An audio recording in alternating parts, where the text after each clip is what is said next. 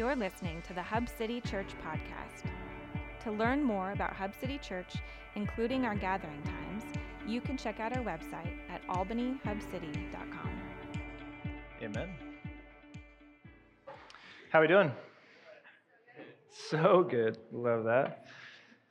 Just a quick word. I want to piggyback off of kids on the Sunday, especially with the women's retreat. So I started out in kids ministry, and you learn a lot. You learn a lot from teaching, and it's super good to be in there. But it's not a commandment, but a word, like a wisdom proverb, Proverbs 22:6, train up a child in the way he should go. Even when he is old, he will not depart from it. We want to take that wisdom seriously. And then 10 years later, I'm preaching in front of adults. So if you want to preach someday, go work in kids, and it's less terrifying. Actually, I think it's more terrifying in kids. They're a harder crowd. Just really want to ask fellas, let's step up into that. So Jesse told me this last week, there's 37 kids volunteers. You want to guess how many are guys? 2. It's a little better than 2. 7. 7 are guys. So just think about that with how many kids we have here at the church. And so it's not a bad thing. We love our women. We have many godly women raising our kids, but it's an imbalance in our church. And so it's a good thing for us to be able to step into that. So let's step up into that, okay? And it's not just one time. It'd be great if it was all the time, but I just want to give a plea to that. I have a deep passion for kids ministry, it's a good thing. Talk to one of us about that. But let's get into it today. So Matthew, you guys been enjoying Matthew series? It's been fun. How many of you got one of those little journals? Thousands of you. It's so good. If you didn't get one, we could get you one. But we are so passionate about the scriptures and so passionate about studying it and writing it and just putting out your own thoughts and really engaging with it. So we ask you not just to hear sermons on a Sunday or think, oh, interesting, but to really dive into this on your own time in the week and stuff. But so far, we've been a couple weeks in, and we're just barely into chapter 2, which is really fun. You can kind of project. There are 28 chapters of Matthew, so 7 years from now, we'll probably be done. For today, this is the purpose for today. Matthew has been writing, and one of the things Matthew has been trying to get his hearers at the time and the readers who could read to understand is he's trying to go out and prove that Jesus that died on the cross, what was buried, then rose again to new life, that Jesus was in fact the Christ, the Messiah that everyone has been waiting for. And to do this today, in our passage today, I believe that Matthew is trying to prove that with another layer of trying to show that because he is the face of the new Israel. He is the face of being the new Israel. So far in the first 2 chapters, we've seen the importance of Matthew setting up Jesus, fulfilling these puzzle pieces that have to fit together for Jesus to truly fulfill what the law and the prophets have been talking about. But there's also these great theological implications in these first few stories in Matthew with the hearers and readers that are in his time. So we talk a lot about this in our discipleship cohort course that we do from January to June. So it's coming up here. So if you have not done that, it'd be awesome for you to sign up for it.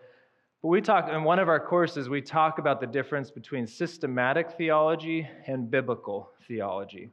So systematic, real quick, is more like answering the question some of us get where it's like, hey, what does the Bible say about whatever? And so you systematically find all the verses or passages about that topic in context, and then you have an educated summary of what the Bible says about it. Okay, that's like systematic theology. Biblical theology is more about answering the question, okay, I get that, but how does that fit into God's great arcing story of redemption? What is the big picture? What's the 30,000-foot view, big picture that we're talking about? So that takes a stepping out. That takes kind of a looking at it as a whole. Today's story and the text we're going to talk about, just to give you a heads up, is much more of a biblical theology approach. Matthew's using language. He's bringing up these hyperlinks, these stories that tell us a bigger thing is happening than just what is happening. So today we're going to talk about one of the first things he brings up is a very retelling of the story, starting with Israel in Egypt. So if I just say Israel in Egypt, what just kind of comes up? If we had a whiteboard and you could throw up there, what comes to mind when I say Egypt? Slavery. Okay, what else? Moses, plagues. What'd you say? Oh, Passover. I just couldn't hear you. Passover, frogs, all sorts of stuff, right? Exodus, all those things, right?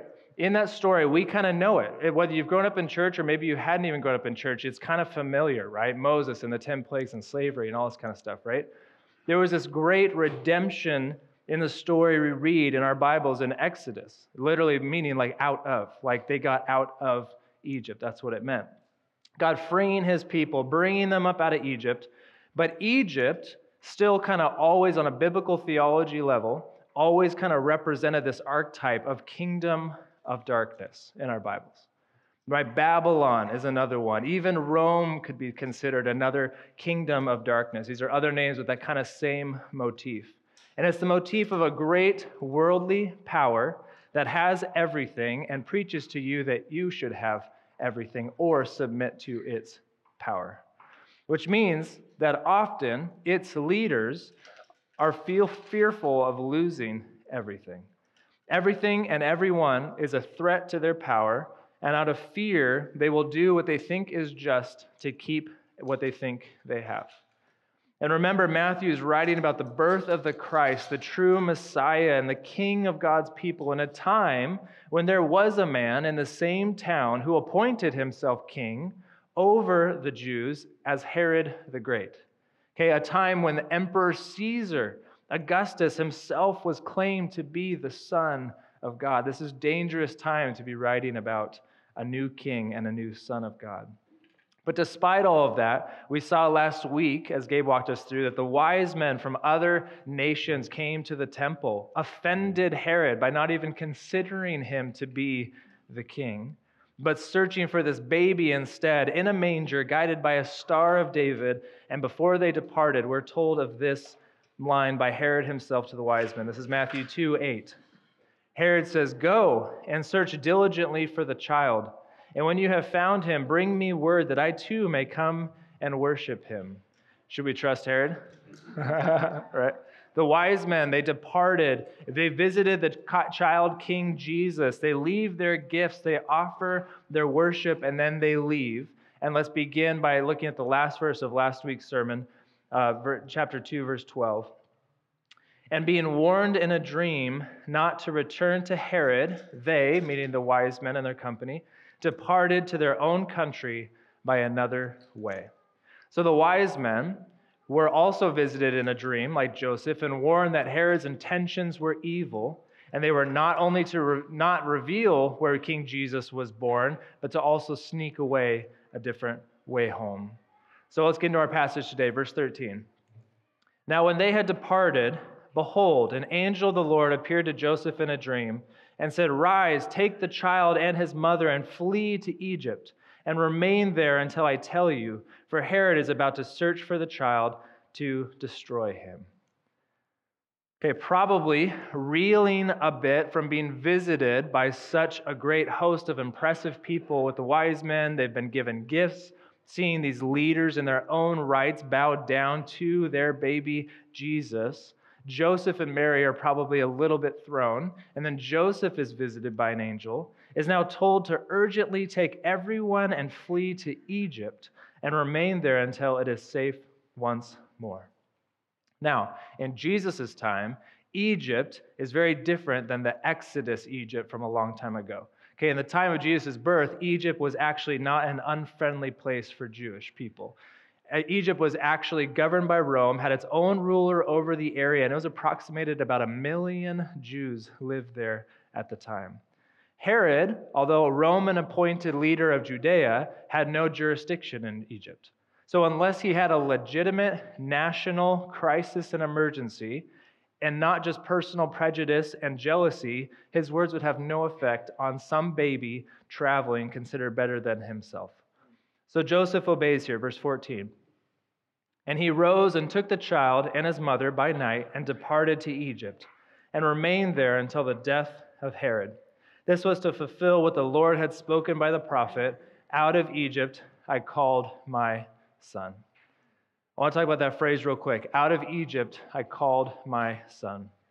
As Matthew has been doing a ton so far in this gospel, he throws in these Old Testament quotes. That's kind of cluing us into what is happening on the bigger picture. We like to call these hyperlinks. If you saw it on a Word document or something, you could click on it, it would take you to what's happening elsewhere. So this hyperlink quote is from the prophet Hosea, who spends much of his writings chastising Israel for being adulterous against their God and how they'll be punished by a God, but a God who loves them and will never leave them. But then there's this one chapter, chapter 11 in Hosea, where God, through Hosea, speaks of redemption. That one day, even though there will be hardship, one day, what God has for his son will have meaning. Okay, his people, represented by the nation of Israel, redeemed and once again restored to the former blessing of being sons of God that God has for them. Out of Egypt will always have this greater meaning of freedom from anything that enslaves God's people away from him. Out of Egypt I called my son. In the Exodus story, we're going to jump around a little bit today. In the Exodus story, when Moses had grown up, God used him to free his people to be his mouthpiece to Pharaoh. When Moses finally agrees to do what God asked him to do, the Lord gave him this charge. This is Exodus 4:22. Then you shall say to Pharaoh, "Thus says the Lord, Israel is my firstborn son. And I say to you, let my son go that he may serve me. And if you refuse to let him go, behold, I will kill your firstborn son." So son here to God means an entire nation. Son has always meant God's people. He treats them like his own children. So back to Matthew. For him to use the Hosea 11 quote here is to say, in Jesus, not only would there somehow finally be a freedom from the corruption of the world, but also a reestablishment of God's children and the turning of the nation towards God and his promises once again. And this is fascinating because on a biblical theology level, remember, big picture, 30,000-foot view, Matthew is painting Jesus as the new face of a nation. Not only the true king of the Jews, but the very emblem of the new Israel. The one who came from such a genealogy as we looked at a few weeks ago, and now has a thematically similar story to that of the old story of Israel in Egypt. But in order for Jesus to have the same story of Israel, some major things would have to happen.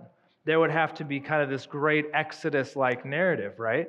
Then there would have to be like a passing through waters, and then a wandering in the desert, and then a giving of the law on a mountain, right? And if you open your Bible and you look at some of the titles in chapters 1 through 7, you will start to see this arc that is happening in Jesus' life that Matthew will walk us through. And I will make a graphic so that you can look at it next week, but I forgot this week, so apologies. But you can start seeing Matthew is starting to build this scope that, like, yes, it's very real and happening, but thematically, biblical theology, something is happening here. A restoration, a true restoration is happening here.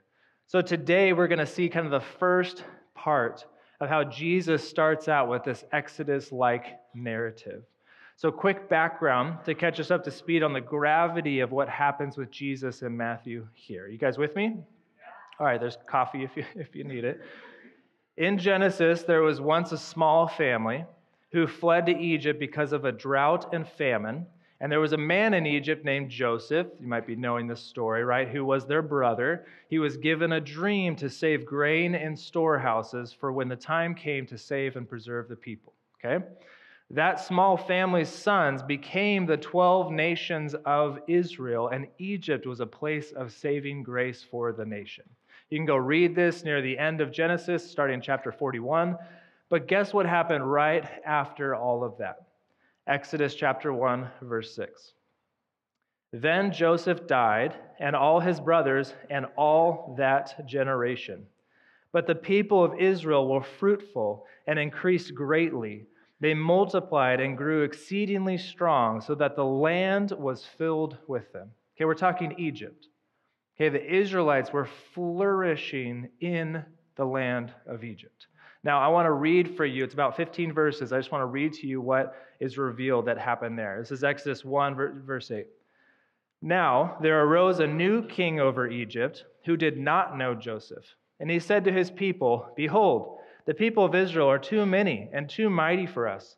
Come, let us deal shrewdly with them, lest they multiply. And if war breaks out, they join our enemies and fight against us and escape from the land. Therefore they set taskmasters over them to afflict them with heavy burdens. They built for Pharaoh store cities, Pithom and Ramses. But the more they were oppressed, the more they multiplied, and the more they spread abroad. And the Egyptians were in dread of the people of Israel. So they ruthlessly made the people of Israel work as slaves, and made their lives bitter with hard service, in mortar and brick, and in all kinds of work in the field. In all their work, they ruthlessly made them work as slaves. Verse 15. Then the king of Egypt said to the Hebrew midwives, one of whom was named Shiphrah and the other Puah. Is that from Moana? Isn't there a Puah in Moana? No? Thank you. Yes, sure. Let's go back. When you serve as midwife to the Hebrew women and see them on the birth stool, if it is a son, you shall kill him. But if it is a daughter, she shall live. But the midwives feared God and did not do as the king of Egypt commanded them, but let the male children live, which is incredible. So the king of Egypt called the midwives and said to them, Why have you done this, and let the male children live? The midwives said to Pharaoh, Because the Hebrew women are not like the Egyptian women, for they are vigorous and give birth before the midwife comes to them. So God dealt well with the midwives, and the people multiplied and grew very strong. And because the midwives feared God, he gave them families. Then Pharaoh commanded all his people, Every son that is born to the Hebrews you shall cast into the Nile, but you shall let every daughter live. Incredible, tragic story, right?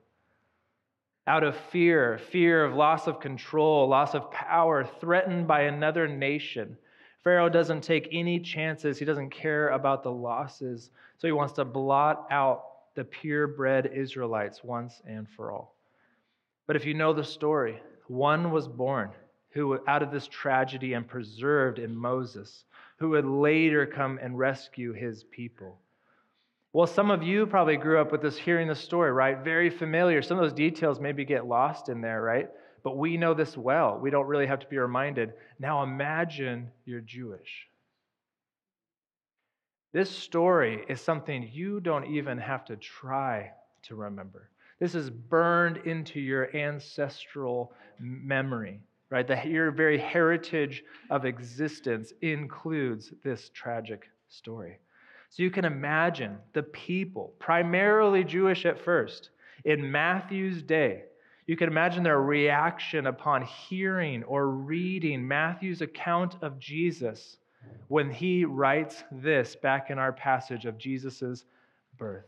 About this small family fled to Egypt to find refuge, and this is Herod's reaction. This is Matthew 2:16.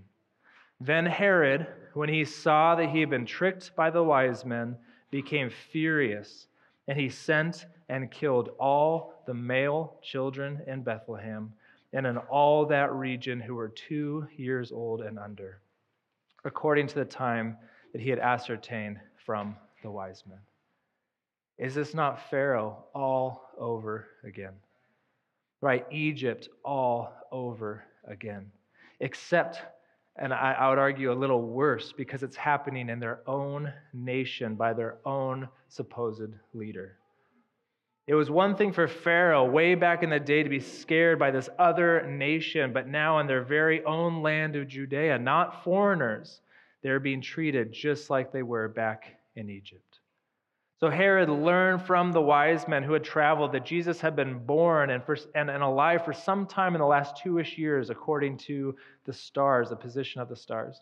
So he, like Pharaoh, just hedged all his bets and went after all the 2-year-olds and younger. Such a repeat in a horrific tragedy. But again, remember, Matthew's audience in the time of writing this, how many of them had maybe had their son ripped from them and killed? How many of them do you think they wondered why that happened so many years ago? Or they had grandparents that went through something like this. Isn't that a large part of suffering, not knowing the why? Right? Why is this happening to me? What did we do to deserve this? You can imagine the people. It's not like news today where a tragedy happens and you can say, why is this happening? And maybe there's a news article written. Maybe there's a reason, right? Sometimes there's not, and tragedy happens. For them, no idea. They might not even had any clue it was because of baby Jesus. They just knew the loss and the suffering. Well, Matthew is writing the why. Because Jesus, the true king, was born, and the darkness hated it. As this most definitely brought up grief for people, this also brings up a nod to what's happening on the big picture. Back in Exodus, prior to the killing of all the Hebrew babies, Pharaoh, what did he do? He enslaved Israel. In Matthew's story, the people of God were living actually in a state of peace, comfort, and complacency under Rome and their leader in Herod, but they were no less slaves to the powerful grip of corruption, greed, and sin. Herod, in a lot of historical writings, was actually a successful king. Although getting his position by ruthlessness and violence, which Rome loved and gave him that title, and a lot of Jews hated him for it, actually ruled in a time of peace and prosperity for Judea. He built fortresses, aqueducts, theaters, roads, and in general raised the prosperity in the land. So regardless of how the people felt about them, how much more disheartening is it to have their own king betray them and rip from them the joy of their little one out of their own jealousy and fear? Can you imagine the shock, the utter betrayal? Sure, many of us can. But underneath all of that apparent peace and prosperity, there was darkness. And the thing that's consistent with Jesus, even as a baby, he hasn't taught a single thing yet. He will root out the darkness because he is the light. The darkness hates this and tries to cover it up, but it can't. I love how the gospel writer in John puts it, John 1:5, the light shines in the darkness, and the darkness has not overcome it. Both Egypt's stories are ripe with God's people falling victim to those in positions of power who fell into the seductive and destructive power of sin. But both stories are also about God redeeming his people out of the tragedy of hardship. This is a retelling of the story of God's redemption, but now through the perfect story of Jesus Christ. In Pharaoh's story, he slaughtered innocents, which is a great tragedy, and we should feel that heaviness, and we should be sad about that. But Moses was preserved, who would later come back and be a pivotal role in the deliverance and freedom for God's people.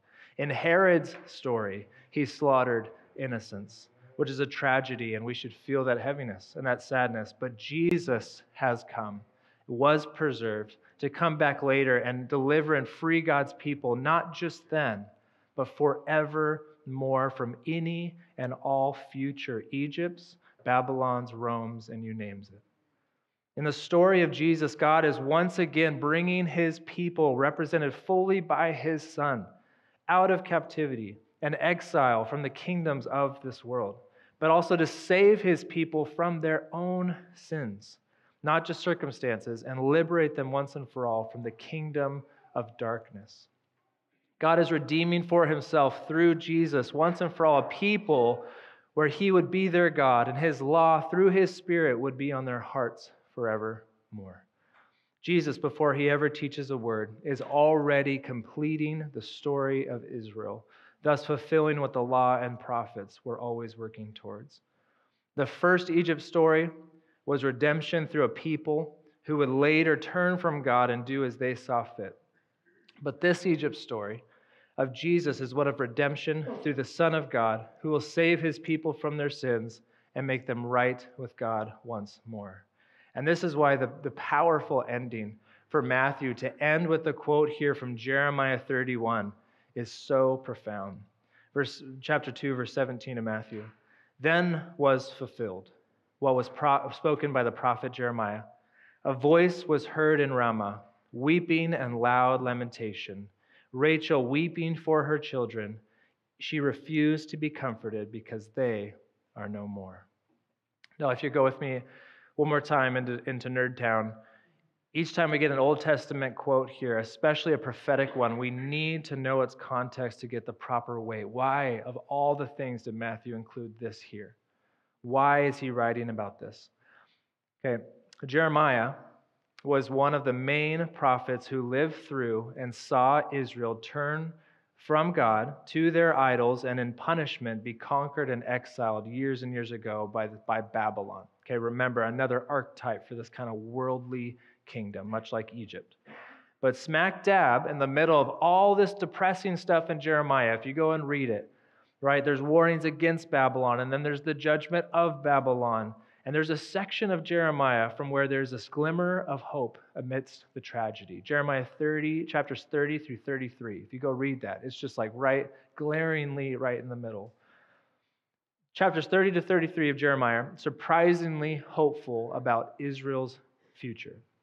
Jeremiah continues the vision that although Israel disobeyed, instead of abandoning his people, God would again one day redeem his people. And instead of just give them a new law, he was going to actually write the law on their hearts. This is what he has to say about that day. Jeremiah 31:33. For this is the covenant I will make with the house of Israel after those days, declares the Lord. I will put my law within them. I will write it on their hearts, and I will be their God, and they shall be my people. God wants to fully heal the hearts of his people so that they would one day on this earth follow him completely. But right before this writing of a renewed covenant, Jeremiah has this quote for the people that are in exile in God, in the suffering, in the tragedy. This is Jeremiah 31, starting in 13. I will turn their mourning into joy.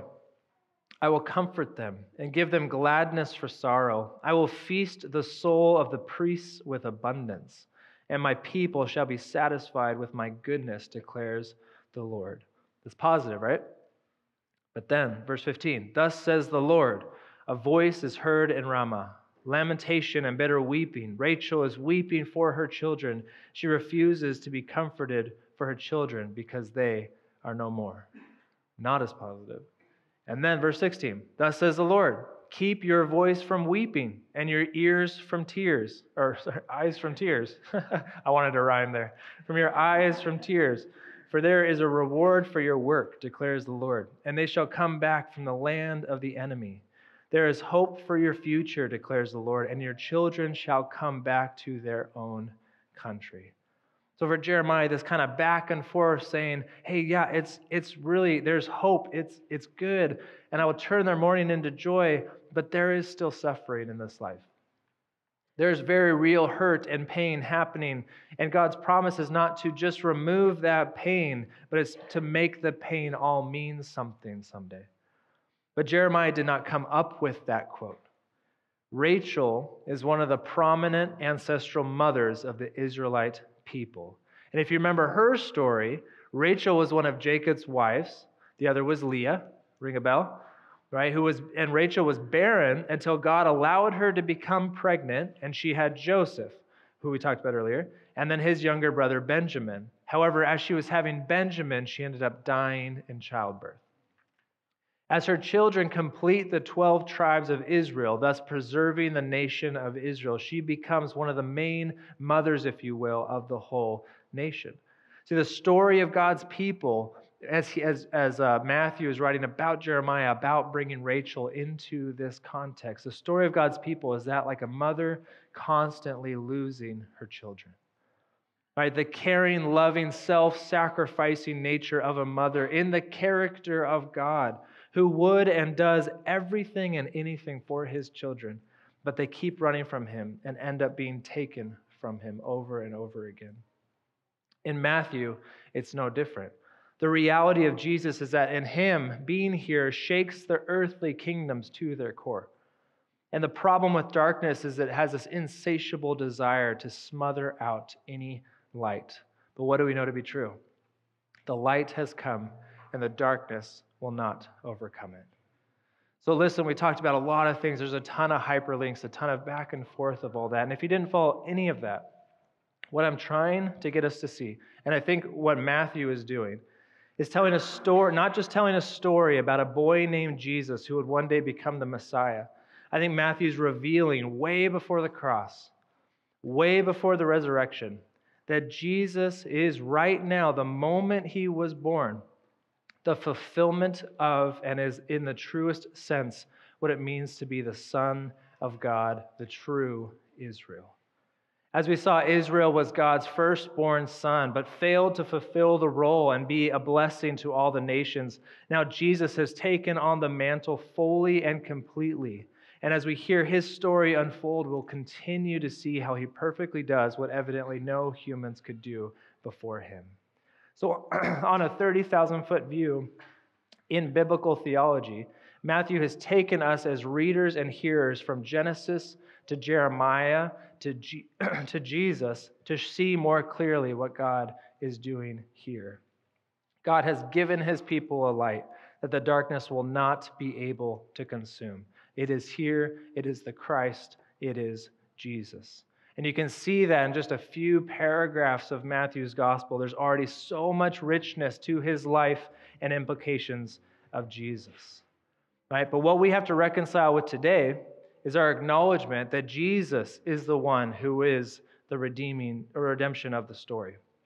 Just like every Israelite could not save themselves or become the righteousness of God in their own story, we can't either. The only way to see the Savior clearly is to see the clear need for a Savior. And we all can identify with the pain of those families in Matthew 2, right? Losing their children. We feel that on a human level. We can identify with that horrific tragedy. Some of us have tragic stories that mirror that sense of loss and pain. We can turn on the TV for 20 seconds or look at a news article for a minute and learn of some other part of the world that's in chaos with darkness and death all around it. There's always Egypt's and Babylon's, or something that is trying to enslave and consume God's people. But Christ has come to free his people from ever having to want anything other than God again. God already defeated the Pharaoh. God already showed the freedom he has for his people. And we've seen a plethora of ways that the darkness has tried to fight it. There is pain, there is sadness, there is loss. But like all those hyperlinked prophecies found complete in Jesus, there's also a light that cannot be extinguished. Church, do we believe that we have a Savior who can overcome the darkness today? Do we believe that with our hearts? When we worship today, can you feel and believe the breaking through of whatever wants to enslave you? Over and over again in our scriptures, God reminds his people that he is the God who brought us out of Egypt. And I believe that's repeated over and over because we often forget. One last thing I want to share. Our hope is that today, for much of us and many of us, this is kind of like a Sabbath rest, whether you know much about Sabbath or not, but it's a day set apart to worship and to recompass and to say, I've worked hard, I've lived my life, but there's ways that I've strayed from God. And today in my community through worship, I want to recenter and re-be with my God, to rest and delight and worship in God together as a community. But even in that Sabbath-like worship today, there is a remembrance. Okay, and I want to bring us there in a second when we respond. When Moses speaks again of the great commandments to the next generation of Israelites in Deuteronomy, before entering the promised land, he relays this reason from God himself of why they are to keep the Sabbath. Deuteronomy 5:15. You shall remember that you were a slave in the land of Egypt. And the Lord your God brought you out from there with a mighty hand and an outstretched arm. Therefore, the Lord your God commanded you to keep the Sabbath day. The constant reminder for us when we go to worship today to remember at one point you were enslaved, right? At one point sin was the master, right? At one point the world was the gospel, everything out there, but then God revealed himself to us, right? Christ was born to us. The Savior came to us. And on this day, this set-apart day, holy day of recompassing to God in our worship, can we announce that that same power and reality of deliverance is true today? Can we do that? Through song, through giving away. What does our world tell us about our money? To keep it, right? But to give it away to the community. What does it tell us about our speech and our language and what we should adhere to, right? To keep it for yourself. Praise yourself. Glorify yourself. How about we sing praises of God? We sing of the deliverance of that, right? To receive communion, to go to the bread and the cup. When Jesus looked at his disciples later on in the story, he says, you're not going to understand this except for one day. You'll get this. But right now, this bread is like my body, and it's broken for you, but I'm giving it to you. This blood, this cup of wine at the time, grape juice for us, right, is like my blood spilled. That's going to wash you clean. When we partake of communion, can we remember and can we declare that he is the God, the Lord, who brought us out of Egypt? Amen?